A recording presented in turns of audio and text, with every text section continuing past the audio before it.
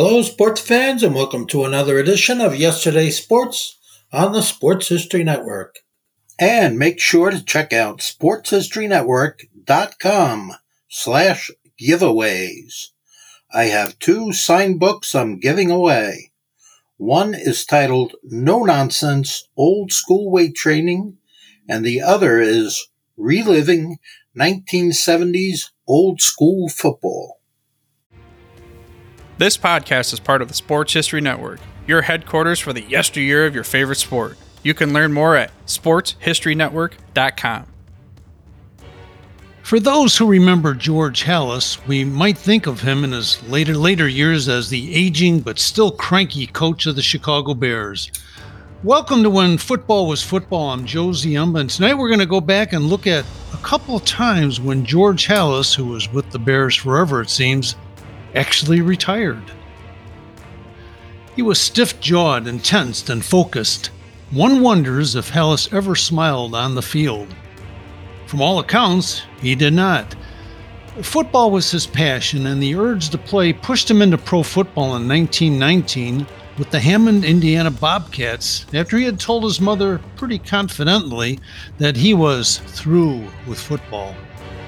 This followed his breakthrough season with the Great Lakes Naval Training Center football team, which won the Rose Bowl in early 1919.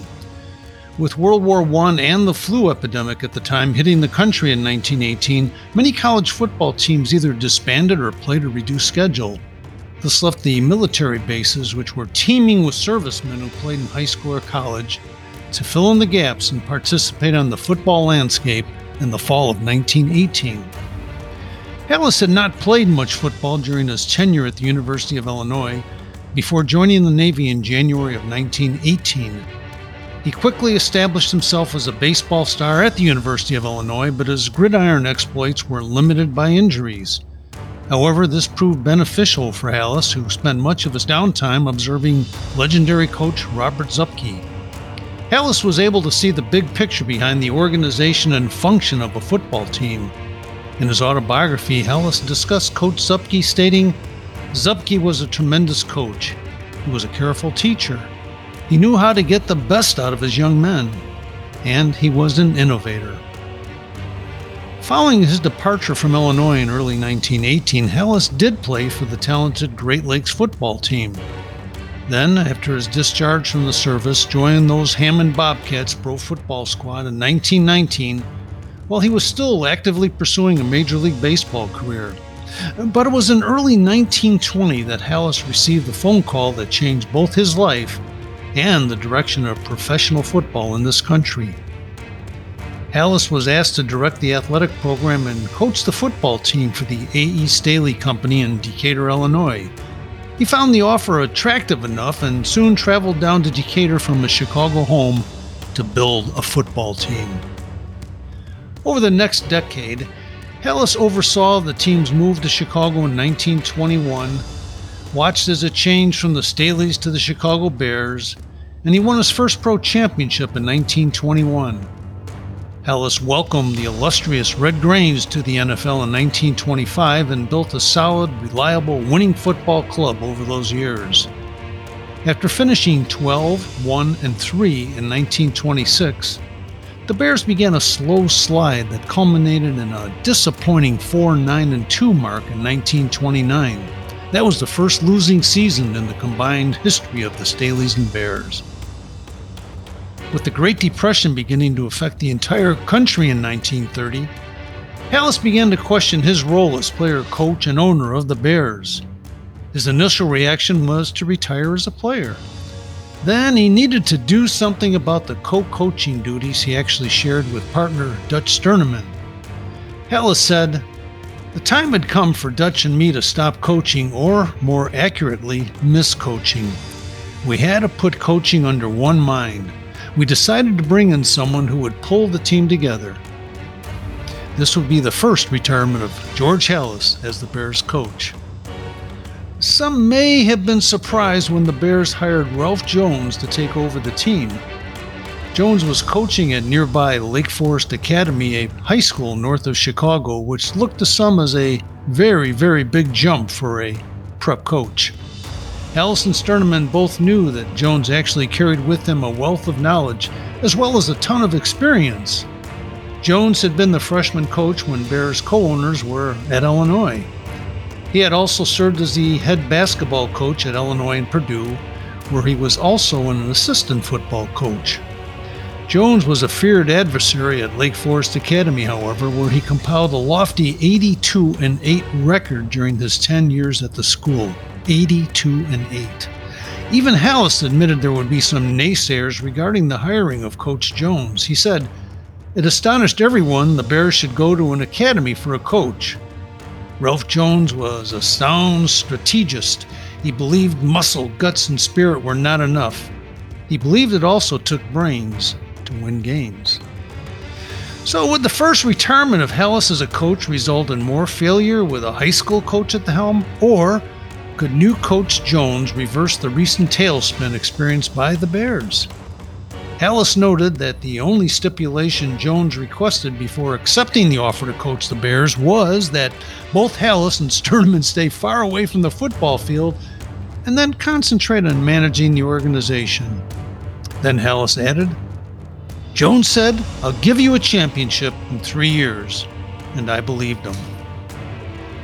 So, with complete control of all football-related activities, Jones began to carve out a respectable squad in 1930 that reversed the 4-9-2 record of the previous season by finishing 9-4-1, good for third place in the National Football League. Halas preferred the old T formation, and Jones maintained that offensive strategy and took it to new heights, actually. However, he also initiated some subtle changes, such as widening the distance between the offensive linemen and then taking advantage of the little-used man-in-motion opportunity, specifically using the Great Red Grange in the backfield. Halas in admiration recalled, "In time, Jones had so many plays the defense was totally confused. Thus was born the modern T formation with a man in motion. It broke the game wide open. Football became a game of brains." Red Grange added, "Playing football became a lot more fun." So, as part of using their brains to play the game, Jones also encouraged the Bears players to evaluate their opponents for any insight into how they might initiate their next play.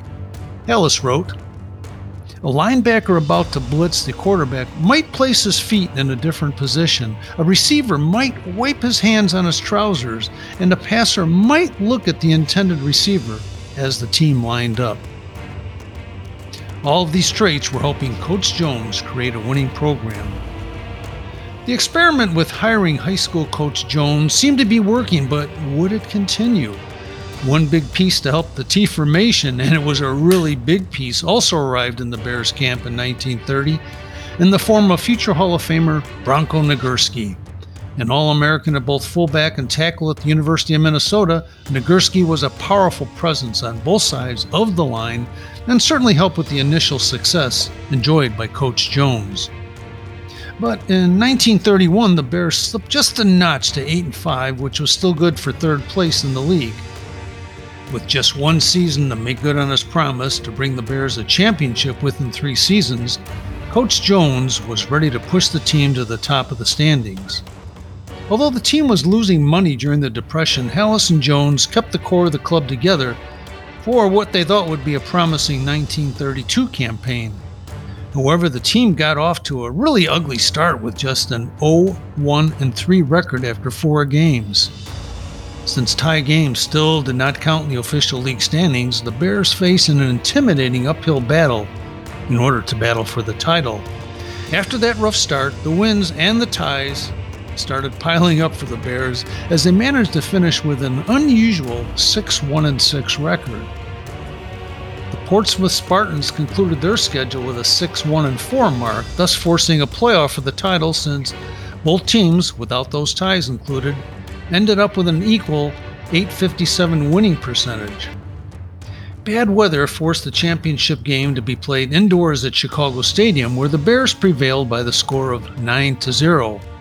Ralph Jones had delivered on his promise to bring the Bears a championship within 3 years, but then surprisingly resigned from his position before the 1933 season, forcing Halas to find another head coach. Jones spent just 3 seasons as the head coach of the Chicago Bears, but his winning percentage of .706 remains the highest for any coach in the team's long history. Although buried with letters from coaches looking to succeed Jones, Halas needed to look no further than his own mirror to identify the Bears' next coach. Being that it was the Depression, Halas also figured out there would be a significant financial savings by not having to pay a coach in 1933. So he offered himself the job, and not surprisingly, he accepted.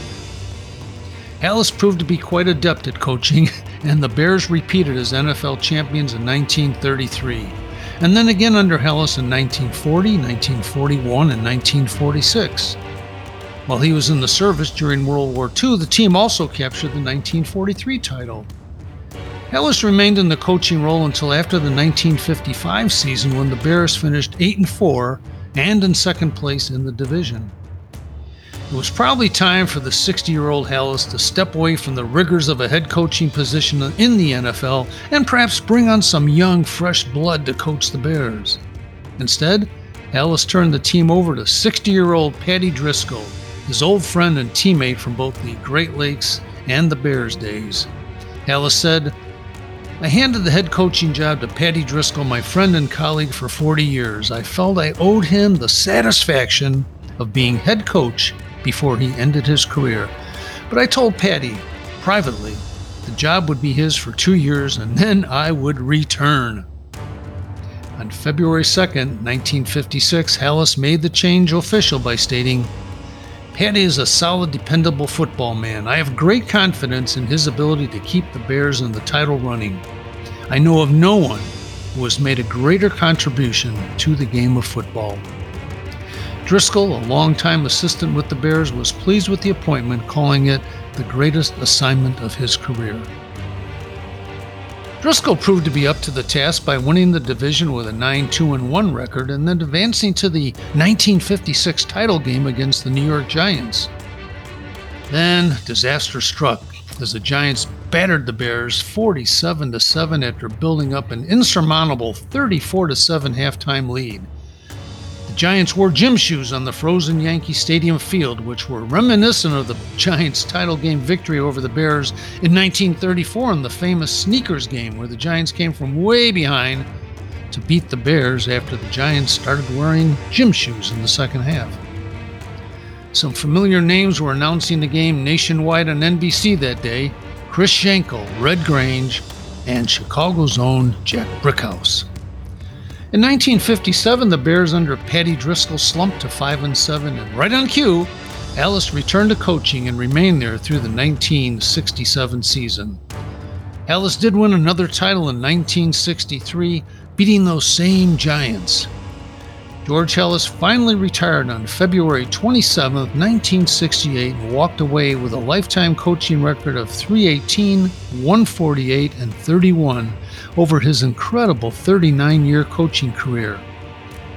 His retirement in 1968 was still somewhat of a surprise, but Halas explained his reasoning at the time by saying, "I suppose I began to realize this in one of our final games last season when I started rushing after the referee who was pacing off a penalty, and it suddenly dawned on me that I wasn't gaining on him. I began to wonder whether the officials were speeding up or if I was slowing down." So this time Halas would not return from retirement, but unlike the previous 2 settings, the Bears did not return quickly to the title game. In fact, it was not until 1985 that the Bears were able to win their next and last NFL championship. Thank you for joining us today for our look at the various retirements of Coach George Halas of the Chicago Bears. As the NFL schedule begins in earnest shortly, our next episode on the Sports History Network will focus on several mini scandals that rocked the NFL without anyone else really taking any notice, back in the time when football was football. At the Sports History Network, we're all about sports yesteryear, and so we're pleased to introduce you to Row One, an online memorabilia gallery and shop that brings sports history to life anywhere. The Row One gallery includes over 5,200 gorgeously reproduced prints of team posters, game program covers, game tickets, advertisements, and more in baseball, pro and college football, pro and college basketball, and more.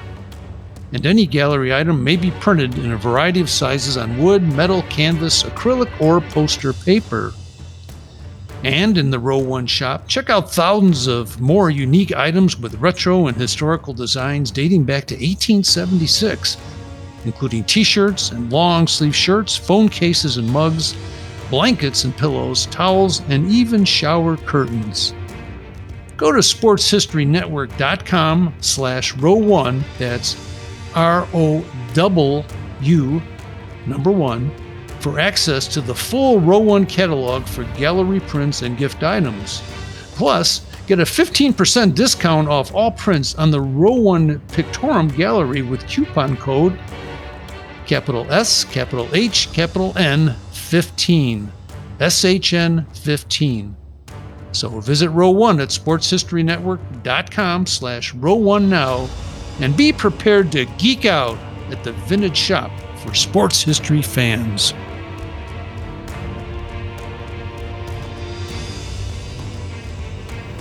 This podcast is part of the Sports History Network, your headquarters for the yesteryear of your favorite sport. You can learn more at sportshistorynetwork.com.